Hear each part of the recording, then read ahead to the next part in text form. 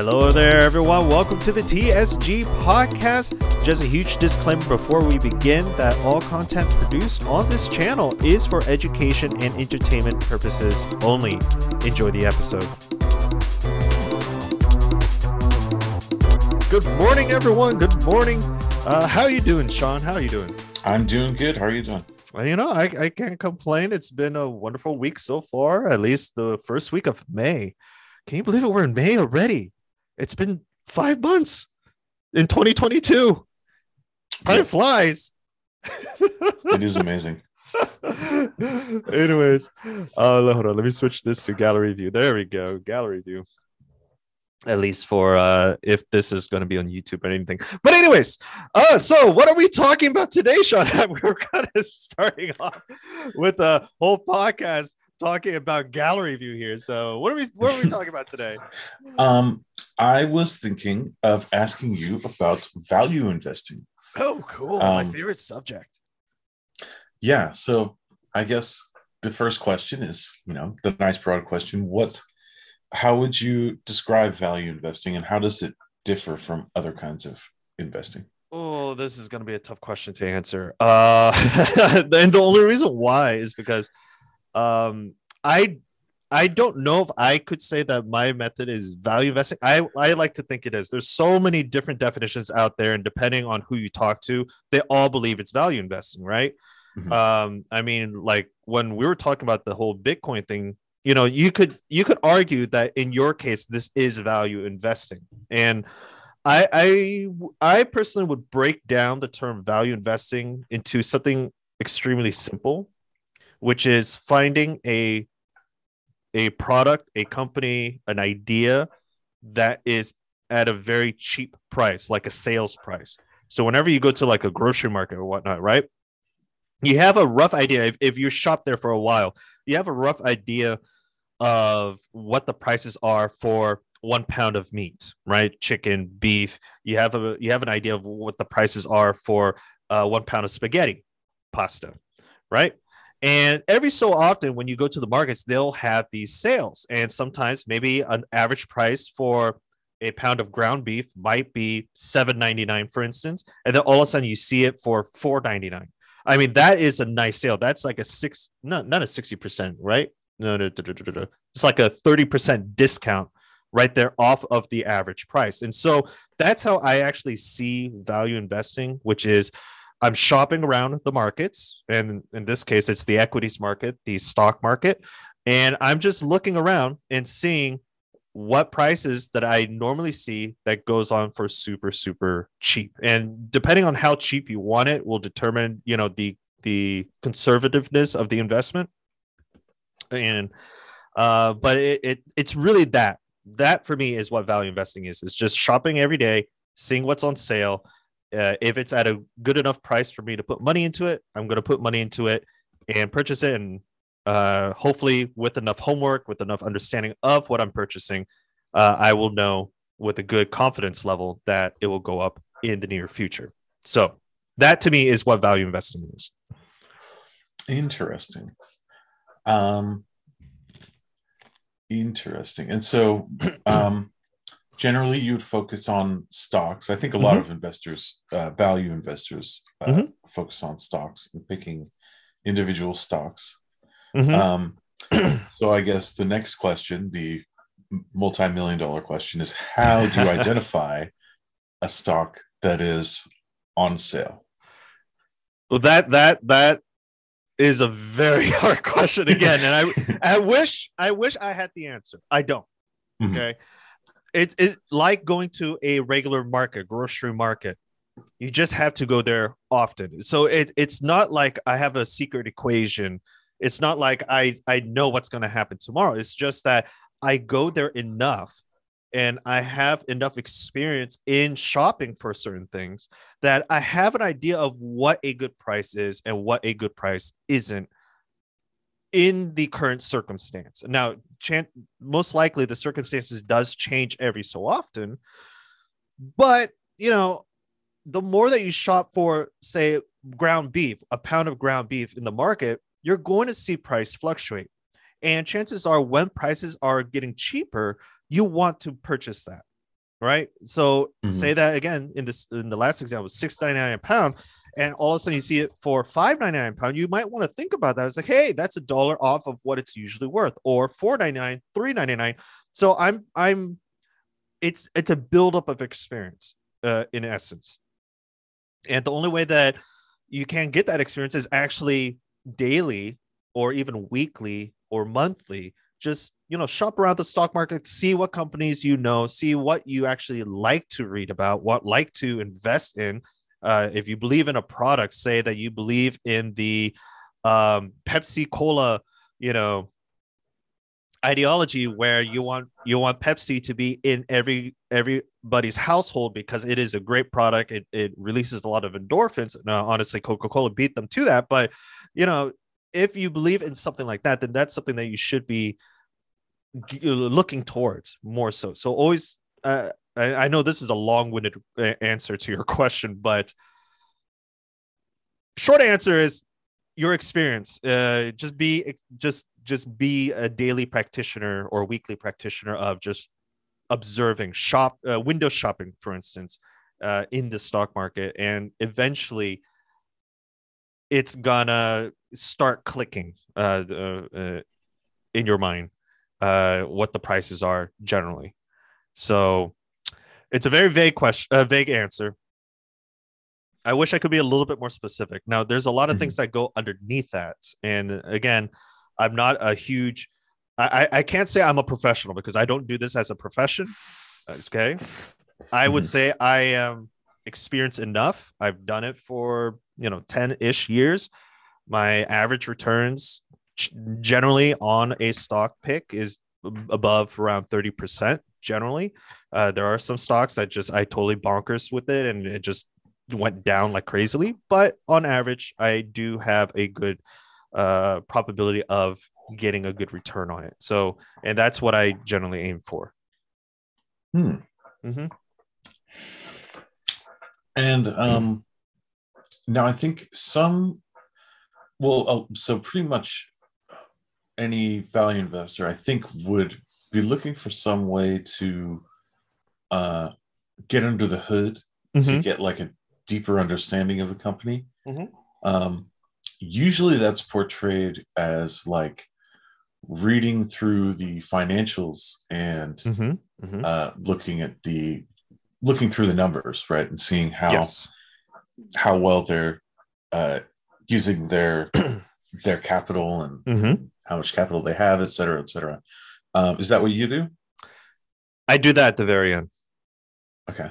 So it's something that I will do last. I actually won't look at it until and my process is, yes, you have to read the financial reports. So I always would read the financial reports, but I don't ever look at the numbers until I can answer a couple questions that I'm looking for. And some of those questions, I'm not going to go through the whole list because there's a lot, but the basic questions that I think everyone would like to know is number one, does the owner of the company, the leader of the company, do they communicate with us, right? Because at the end of the day, you're giving your money away to these companies. You're investing your money. You're loaning your money to these companies in hopes that it grows the company and produces a positive result for your money. So get a good return. So you know being able to understand where the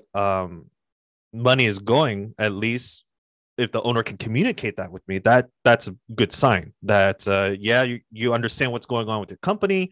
You're telling me what you're going to do with my money. I like that. I like the transparency. Okay, I have more confidence in you because at least if you don't achieve it, then you can explain to me why you couldn't achieve it the next year. So just communication. That's something that I'm looking for. Again, you have to understand what the company is, and so in a financial report. So if you ever go into, say if you want to look in Tesla, for instance, go Tesla investors relation on Google. It'll show up all the financial reports that is submitted to the Securities and Exchange Commission, the SEC, and you can look up their annual reports, and they'll give you a description of what the company is, of their advantages, their disadvantages, what the current market is, what the competitors are, etc. And so those are the things that I would look into first. Those are the like generally the big two things that I look into. Um, and if I could find that the owner can communicate with me very well, that's a good sign. And if I can understand the description of the company and the positives, the negatives, the competitors, etc., that's also a good sign. Now, if I can't, and it takes me about 4 or 5 reads through just the description itself, this is where I have a red flag, at least on my end, because one, it shows that I'm not understanding what the company does. So that puts me at a disadvantage. And so if I ever feel like I'm at a disadvantage starting out, I just don't look at the company anymore. It's something that I'll just put away for later, maybe a year, 2 years later, and then I'll come back to it when I have more experience in knowing what the industry is like. So, so numbers. Once those big two are met, and then I look deeper into the company, then I'll look at the numbers and see, hey, are you using your cash effectively? Are you increasing sales? Do you have a good net cash flow at the end? So good top line, good bottom line kind of thing. And how fast are you growing? So what is the rate of growth? And if those numbers, if I can figure that out, uh, then that's a good chance where I might delve even deeper into the company and really understand the overall story of that company. Why did the CEO make this decision? What is it? And try to guess what's in their minds as an owner of the business. So again, it's a long-winded question. You're asking me, get more good. Specific. This is I'm trying.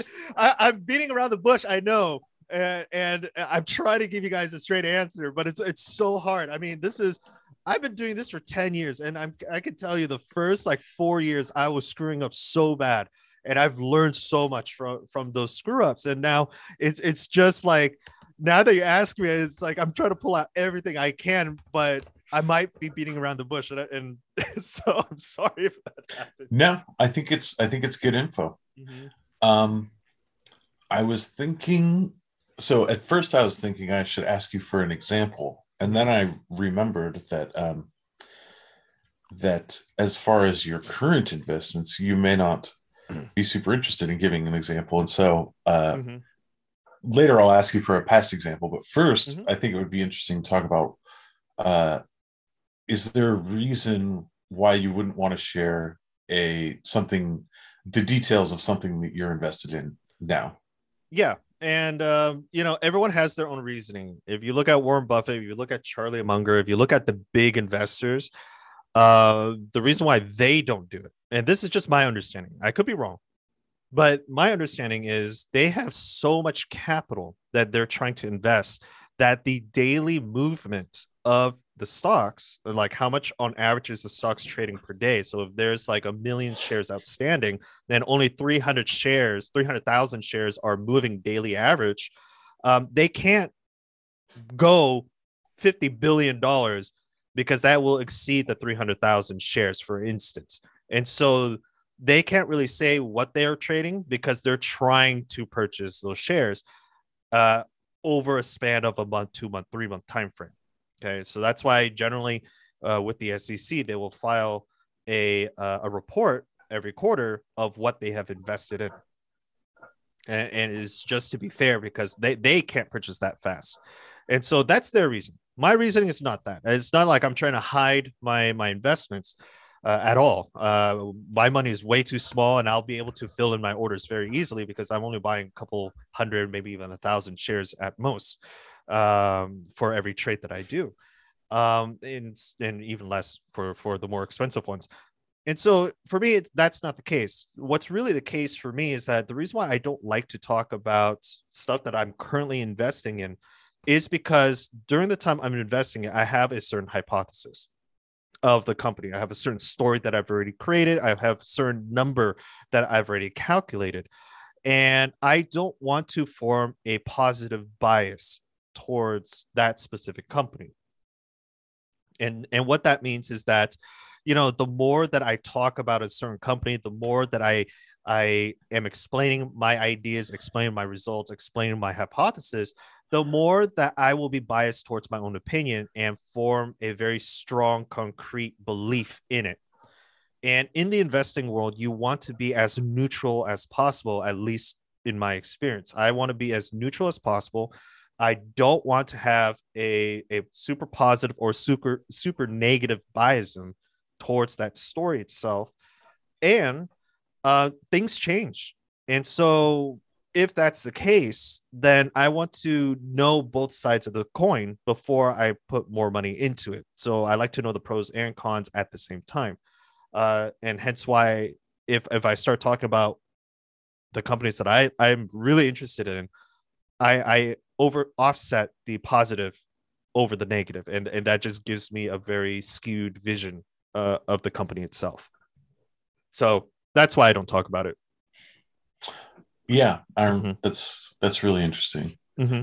Um, I've definitely heard of, a lot of investors try to um, just not get too married to one of their Mm-hmm. investments, Mm-hmm. but they'll still talk about it. And, Mm-hmm. you just kind of actively try and push against your own bias. But Yes. I think that's a really, uh, it'd be much easier if you never talked about it. Mm-hmm. That's definitely true. Well, it's also just being aware of your own personality trait, and that Mm-hmm. to me is what investing is. It's really a self discovery of yourself. Because in the investing world, as you know, there's going to be a lot of fluctuations, a lot of ups and downs, and it's going to play a huge role on your mental, psyche, especially if you're losing a couple $100,000, in a day because somehow Bitcoin dropped 10K, right? Mm-hmm. Hypothetically speaking, that's gonna be a huge, like, oh crap, I just lost so much money and I didn't do anything, and it's gonna have a huge role. So a lot of investing is strengthening your stomach for these emotional ups and downs. um and likewise, when things go well, say that Bitcoin goes up 10,000 and you just gained a couple 100,000, for instance, you can't be overly excited about that, just because, for the exact same reason, you don't want to have that super biased belief that you're on the top of the world and you know everything. And the only reason why I say that is because that's what happened during my first couple of years. I invested in a company back then. It went up quite a bit, and I made quite a bit of return on that. And I thought, I was like, oh crap, I know everything. Let's keep doing this. And then the next investment I made pretty much cratered into the ground. So it was not a good trade, let me tell you. And so that was a very interesting trade back then. And so and I'm just gonna tell you guys, and tell you and the listeners what that trade was in the very beginning that I made a lot of money on, which was Activision Blizzard. I actually made quite a bit of money on that. I believe I went in at roughly, and this was during 2011, 2012. So WoW was still a thing, and there was still StarCraft coming out. And so I knew a lot about the gaming sector, and I knew a lot about Blizzard, the company. I didn't know that they were bought up by Activision. And so I actually went in, purchased Blizzard without realizing Activision was also tied into it. So I purchased it, and I believe at the time it was, I can't recall what the price was. Maybe I think it was like $30 or $40 a share, right? And I remember that it was getting really high. Like after a year, 2 years, it was like really really high. That was probably one of my longest holdings at the time, and this was during the first couple of years that I was getting started into learning what a business was and what investing was in general. And it went up to, I think when I sold it, it was $82. So I got in at 40 something, and it sold at around 82, right? Mm-hmm. So I just doubled my money within that one investment. And I was feeling pumped about it. I was like, I'm on top of the world kind of thing. I was like, yeah, I know this investing game and such. And so I took my money off the table. I sold all my shares because I didn't feel like that Blizzard could go any higher. And there's a lot of things that I didn't really like about it anymore. Just in terms of the games that were coming out. I mean, StarCraft was still a nice thing, but Diablo 3 was okay. And I just saw that the quality overall was not as good as the golden eras of when we were playing the video games. Now, when you were deciding to buy, um, what made you think it was attractive? Were there games coming out at that time that you thought were like killer? The only thought that was in my mind is like, WoW's still a thing. There's still a lot of people talking about it. StarCraft 2 was huge. At the time, I was watching a lot of commentary on YouTube about StarCraft 2. And so I was like, hey, this might be a cool thing to invest in because I'm constantly watching StarCraft 2 commentary. I am looking at, I'm still playing Warcraft 3 and StarCraft. And so this is something that, hey, this might be a cool thing to look into. And so why not, right? Why not just look into it and purchase some shares because I like the product. I really did. And from there, that's why I bought it. I didn't really look at financials at the time because I didn't know how to look at financials at the time. And so I just went into it and bought it. So and one thing led to another, and I was like, oh wow, I'm making money off of this. Cool. So nice. And yeah, and back in, again, I can't recall what the price was back in 2011 to 2014. I just remember it was low double digits. Okay, so don't quote me on the 30-40 because I personally don't remember. I just remember making a good return on my investment, and I think I sold it roughly around the 80 price mark or something like that, maybe 70. Okay, it was quite a while ago. We're talking about almost 10 years ago, so I don't remember, and I haven't invested back into it since. So with that being said, I know that Microsoft just sent a release earlier a week ago or 2 weeks ago, at least at the time of this recording, where they're going to purchase Activision Blizzard. And so I'm really excited about that. Now, will I invest into Activision Blizzard again? Probably not, because I haven't found anything that I liked about it, at least the games that they're releasing. And so, but we'll see what happens. Yeah, I remember, I think when I was in college, when I was in business school, was around the time when World of Warcraft became the first $1 billion game.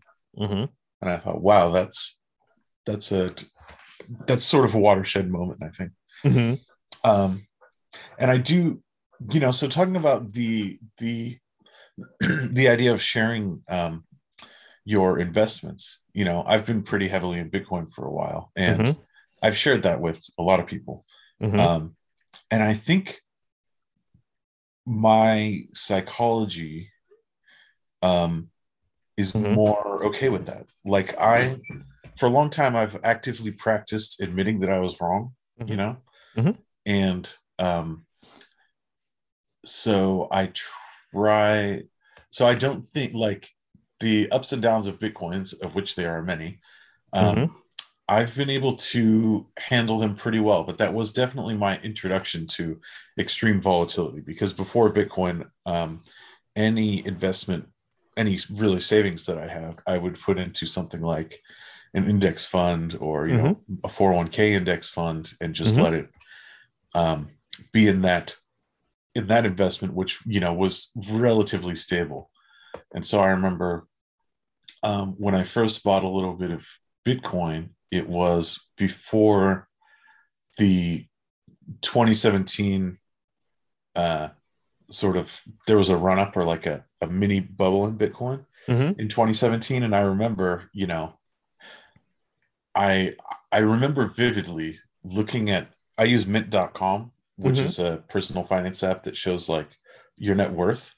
And I remember I went to breakfast one day around December 2017, and I just happened to open up mint.com, and the number of the money that I had was just like so high. I was like, what?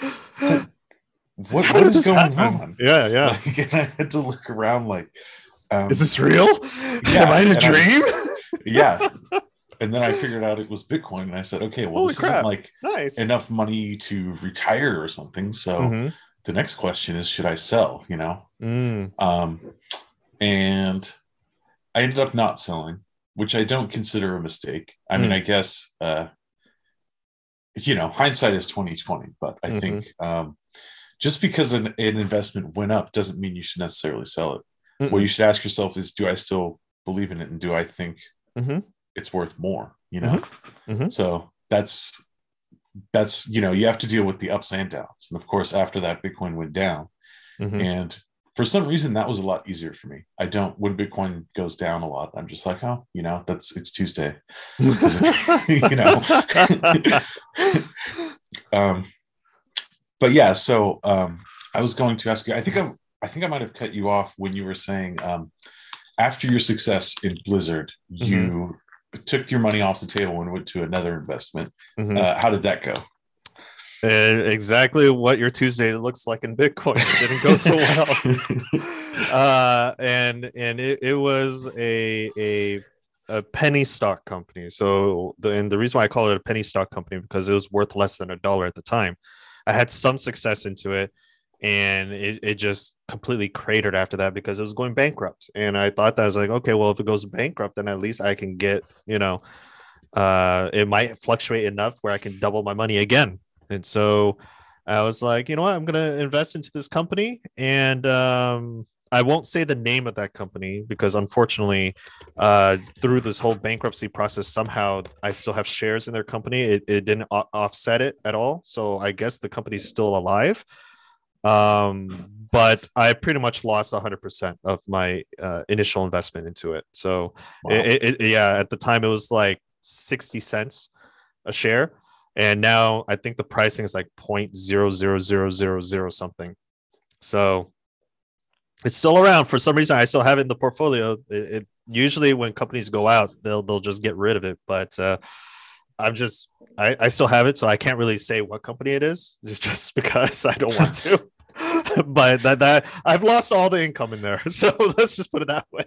It completely cratered. I was like, oh, I thought this company was going to be good. So, and again, this was during my first 3 years of actual investing. Like I didn't know what I was doing. I didn't ever look into. I didn't even know how to look into an annual report. I didn't know that that was a thing back then. Annual reports, quarterly reports. I was just looking at companies that I knew, that I've heard of, that I've used their products before, and one thing led to another, and so I was like, oh well, shows that I didn't know what I was doing. So yeah. So I had two more questions. Maybe I'll come up with more, but Ask away. so I mean, just another one is, are there any other past examples Mm-hmm. that you think would be a good story to sort of illustrate your process, and probably, maybe one that you're out of that you could reveal all the details of, if possible. But Well, my first initial investments were just as what we just talked about, which was all I knew was gaming. So I went into the gaming sector. So I looked for companies that dealt with gaming, like Nintendo, Square Enix, and all of that. And I actually made a good profit on it because during that time, for gaming was booming. It was always a thing, but it wasn't as big as it was, 5, 10 years ago. And one of the thought process that I had in my mind, and this was purely a speculative process, so I wouldn't say it's my investment style today. Back then, it was all speculation. And so one of the processes that was going through my mind was the Nintendo route. And so Nintendo at the time was trading between, I think I bought it when it was at, I want to say $16 to $24, one of those two price points. I bought it multiple times, so that's why I remember two price points. And my thought process for going to Nintendo was, one, Nintendo, is a very strong brand. I mean, I grew up with Nintendo. The Super Nintendo was my first station. Actually, no, the first Nintendo was my first station. And we've always been a Nintendo type family. And so I had strong familiarity with Nintendo. I mean, I grew up with Pokemon. I grew up with playing Pokemon games, Pokemon cards, Mario Party, Mario Kart, etc. And so this was like, okay, I want to invest in this company. I really like the company. It's a Japanese company. That's fine. At the time, I didn't know about the foreign policies of taxes and all of that. So that's a whole nother story, which I'm not going to go into. But um, it was a company that I knew and I liked, and I keep buying the games. I mean, I keep buying the Pokemon games. They're always releasing a new Pokemon game out every single time, and people are just massively addicted to it. And so I was like, okay, well, this is going to be something I want to invest in. And then there was a news that just blipped one day, and it was talking about a augmented reality. And now Nintendo wasn't a part of this augmented reality at the time, and it was I forgot what the company was called, but they were in the process of developing an augmented reality Pokemon game directly from Pokemon. So I was like, oh my gosh, this might be a big thing, because it's like, we've always wanted to have real life Pokemon battles, right? And now we can do it with the technology that's present to us. So I was like, you know what, I'm going to go in. So I invested in it. And there's a couple of news that says, oh, it wasn't going to happen anymore and all of that. And so the price fluctuated during that time. Mm-hmm. And so I bought in around 16 to 24, and I sold it after I heard those news that, oh, the augmented reality stuff wasn't going to happen, yada, yada, yada. I sold it at around $40 something a share. So I still made quite a bit of money on it. I made 100% return to 80 to 100% return on my money. And so I was quite happy with it.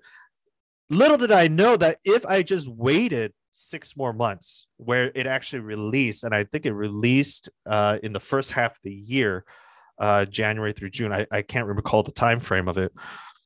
Again, it was quite a while ago when this happened, so I don't remember the specifics. But they released the Pokemon Go. It wasn't from Nintendo, but it was a huge movement. It was so big that people were walking into the middle of the road in a busy intersection in New York City to catch these Pokemon. And just because of the amount of just internet time Pokemon had, I mean, every article you read was Pokemon Go, Pokemon Go, Pokemon Go.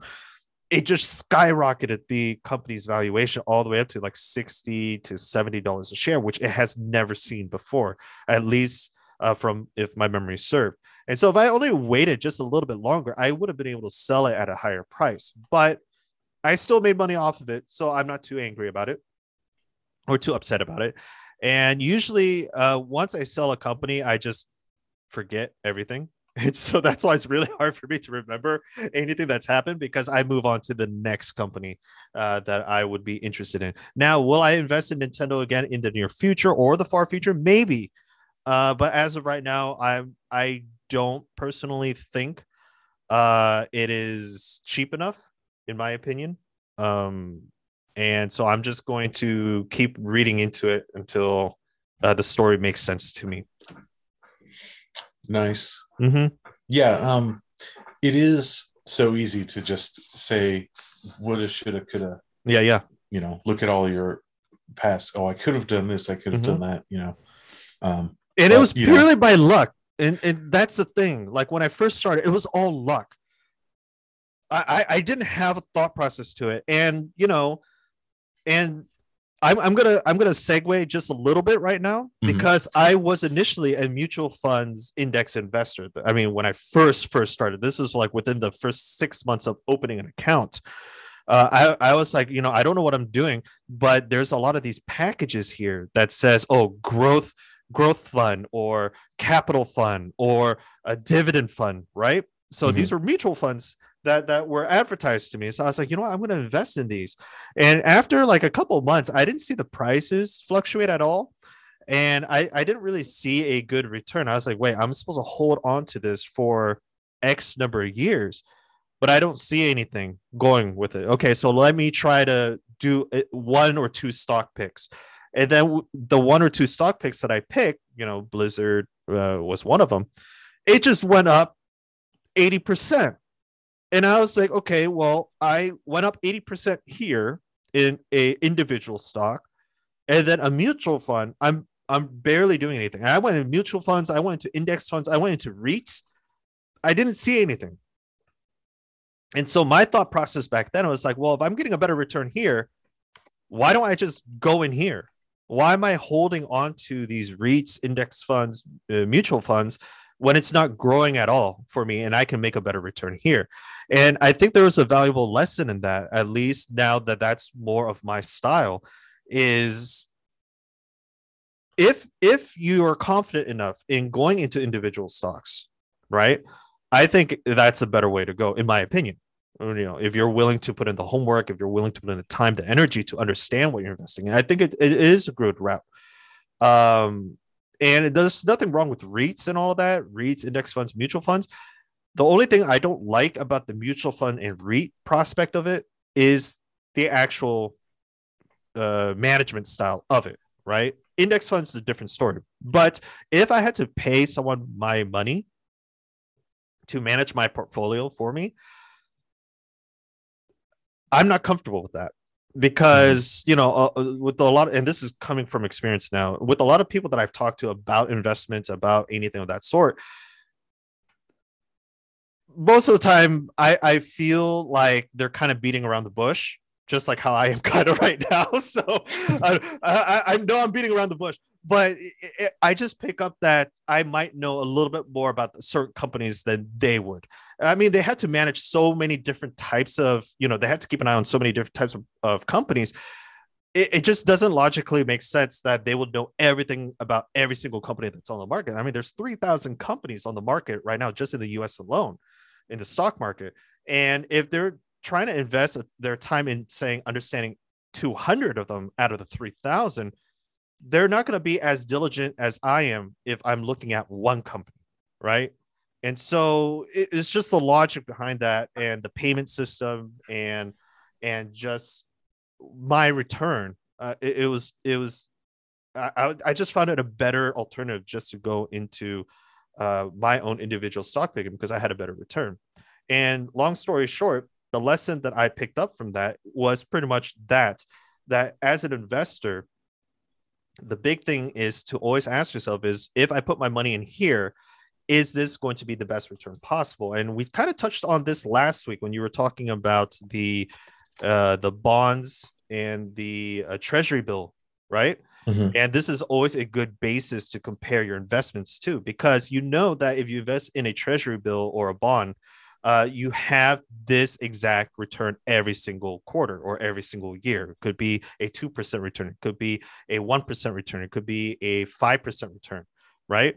And so if you put your money into something that is nearly guaranteed to give you a return, and you can't find any other investment that will do better, then that's where you should start, right? That is the boundary. That is the break point line where should I invest in this stock? Well, if this stock is only returning me 1% a year versus this bond that I'm looking at that gives me 3% per year, I'd much rather invest in the bond than the stock itself, just because the return is better, right? And so the lesson that I learned, again, long story short, is know where to compare, how to compare, and put your money in the areas that you think is best for the return. Whew, Mm-hmm. that was a long-winded answer. You can Well, you let can see me. how my mind is working right now, and Yeah. I'm going in circles, but it to me it just makes sense, and I No, it hope I'm does. It totally communicating makes it sense. correctly enough. It totally makes sense. Um, and I was going to add, actually, as far as yardsticks and measuring your Mm-hmm, returns, another good comparison, mm-hmm, a valuable comparison, is to compare your portfolio to uh, the S&P 500, mm-hmm. because you can get an index fund of the S&P 500 with low fees. Exactly. And so if you look at certain periods of time and see, did you beat the S&P 500, and especially longer periods of time can be valuable, and Mm-hmm. that can make you think, okay, um my value Thesis. investing strategy is working, Mm-hmm. or maybe I'm struggling to keep up with the S&P 500. Yeah. I mean, if you beat it at all, that's kind of impressive. So, Well, you're again, kind of with on the right track, especially if you beat it consistently for, yeah, three, yeah. 4 years, something like that. Well, I'm impressed. I would be very hesitant to say consistently because there are going to be years that you're going to have a downturn, right? I mean, Yeah, I there's would a say maybe like mhm. on average rather Yeah, than yeah, yeah, consistently. yeah, yeah. I mean, I would say that in the 3 years that I stopped investing, and I did stop investing because I just I lost 50% of my portfolio within the first 5 years. Mhm. And so the first 2 years I made money, and then the next 3 years I just cratered.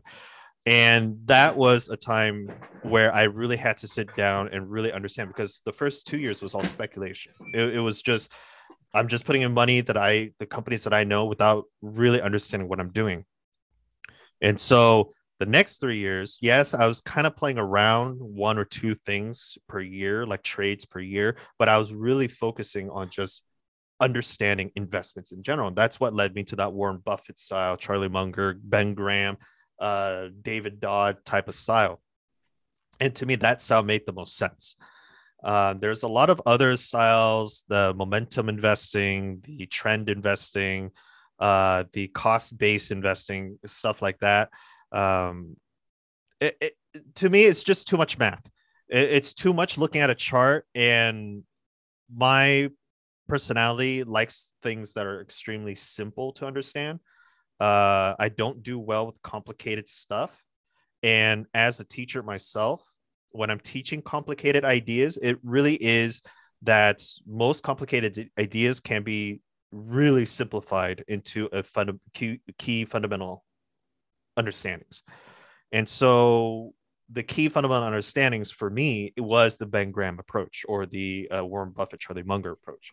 And Mhm. so, Yeah, I might mhm, even experiment with a different way of phrasing that, mhm, because I think um, the human mind is capable of understanding so much complexity. yes, But there's like, if you were doing one of these other investing approaches mhm, where if you're using momentum investing and you're doing all these sort of uh, numerical and geometrical things with the mhm, charts and making complexity that way, mhm, uh, that's a different kind of complexity versus in value investing. I think one of the key things is getting a deep understanding of the company. mhm, And also, as a human being, you have deep understandings of the environment, of yes, what's going on in the world, of yes, what's going on in the other companies. yes, And you get an understanding of the leadership of this company, yes, what they're doing, and then you get some of the fundamental numbers in there. mhm, I think that is the a massively complex set of ideas, but it is easily digestible for mhm. the human brain and what the human brain was meant to crunch. Well, And so, I'm so glad that you actually worded it in that way. I would never have been able to word it like that. And so thank you for that. That really helps me out. So, but I think you nailed it. I think that the way that I approach a lot of the value investing is a more sociable approach, which is mhm, what we are designed to do as human beings. We're sociable creatures, right? And so the more that you gear towards the mathematical logistic and the robotic algorithms, the more that I start to not understand what's going on. mhm. And so, I mean, if you look at just my first two things that I look for is communication and do I understand the company itself? That's more of a sociable thing than any other algorithms or arithmetic means. So yeah, and it really is understanding the environment, the ecosystem, the human behavior as well. It's understanding the Mhm. psychology behind it. There's a lot of applications. So that is what makes it complicating, but it is applications that we can easily get trained to see or we already innately understand. Yep, couldn't agree more. Yep. All right. So, guys, thank you guys so much for listening. Again, I'm Tin. Sean is with me, and hopefully, you guys found this to be very enjoyable, entertaining, and informative. Until next time, again, Don't trade pennies for a dollar. See you guys in the next episode. Take care.